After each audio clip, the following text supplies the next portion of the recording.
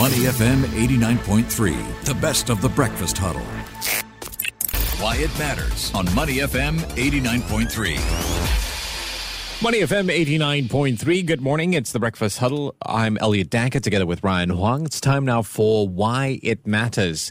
So, did you know that more than 300 startup companies are founded in Helsinki each month? Yeah, and all this is thanks to the city's efforts in making sure the startup ecosystem there remains vibrant.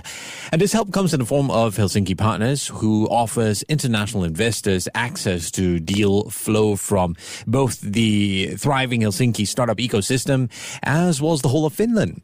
And not only that, they also provide free tailored services for each investment stage. No matter if you are, say, an early stage investor, VC or a CVC or a financial institution, they're ready to help you succeed.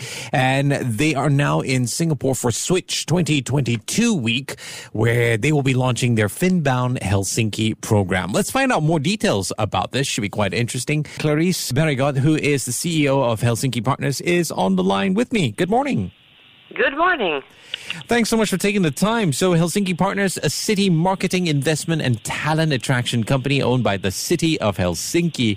Tell us a little bit more, maybe some of the highlights of what you guys have accomplished. Well, we're actually this kind of we would call ourselves this concierge service to companies, because we are here to make everything as possible and smooth as possible when companies do choose to enter Helsinki and enter Finland. And so we have launched this Finbound Helsinki, and we are calling it the world's happiest business expansion program, because as you might have heard, Finland has been chosen the world's happiest country for 5 years in a row. So I think that we have enough reason to call our program the happiest business expansion program. Hey, speaking to you this morning, I can hear you smile over the phone. For sure, you guys are naturally happy, and I like that. Tell us a little bit about the startup ecosystem in Helsinki. What is it like? Well, it's extremely vibrant. It hasn't existed for all that long. I would say the last 10 years have really seen it expanding. It's very much about the digital and green transition. So I would say that it's very like the Singapore startup ecosystem, very much focused on finding more solutions than being a part of the problem. So and it's developing all the time. It has all sizes of companies, but it is much built around the student community. Our largest happening, which is in every November, the Slush event, is also basically has been built by students, even though it's now the largest startup event in Europe. Right, so safe to assume that this whole, let's call it a startup culture, really starts from when these guys are students. Yes, and it has to do with the education system. Okay. There are many similarities, I think, between Finland and Helsinki and Singapore, and one of them is that both countries have a very strong belief in good education, and we are both topping in rankings of good education, and also the fact that both countries are clean, green, very high tech, safe, organized, and we also have about the same population, 5.6 in both countries. We just have a little bit more land to spread that population on. Yeah. How was COVID-19 for that ecosystem in Helsinki? I mean, how did you guys manage? Well, I have to say that we were in a way quite lucky because if we have a little bit more space, the restrictions weren't as strict as they have been in many countries. So basically, in our country, what happened was that restaurants were closed. But otherwise, we were able to, of course, there weren't large gatherings, but the restrictions weren't all that bad, so it didn't hit our businesses as much as they might have in other countries. plus that we already had quite an extensive culture of working also remotely, being the most digital country in Europe. That's true, actually. So in that sense, culturally, you guys were already prepared. Well, looking at the current, looking ahead in that sense, what do you think Singapore and Helsinki can learn from each other? And more importantly, how can we support each other? Well, that's the great question. We believe that since both countries are still rather small, we can't do anything all alone. So by doing things together, there are great benefits. And since, like I said, there are many similarities, and we feel that together we can find companies that can match each other and can help each other and see what things can be done together.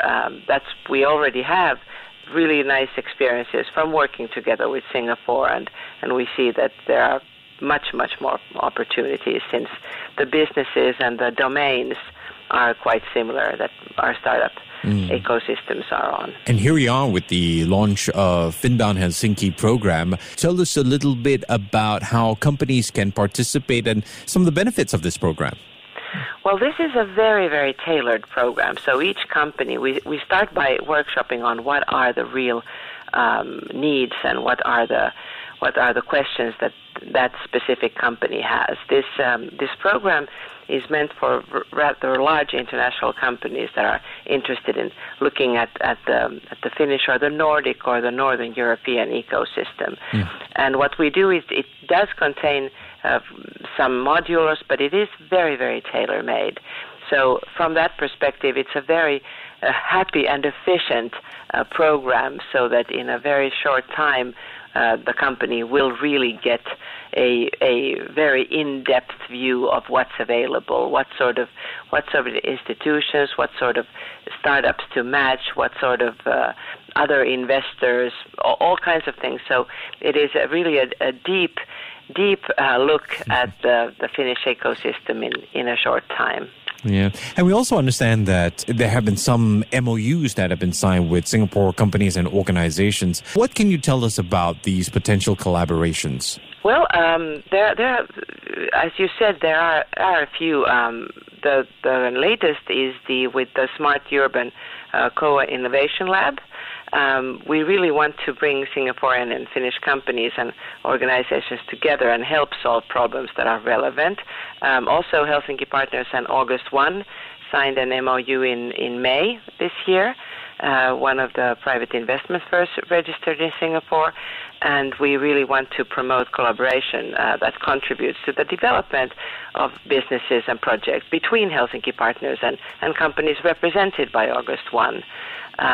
So what we want to do is we will facilitate cooperation, we'll introduce and matchmake Singaporean and Finnish companies, and we share information about co-developing, piloting, and all kinds of business and investment opportunities. So there are quite a variety of things that we are already doing with Singaporean companies. On to one of my favorite topics, which is talk of sustainability and, of course, energy efficiency solutions.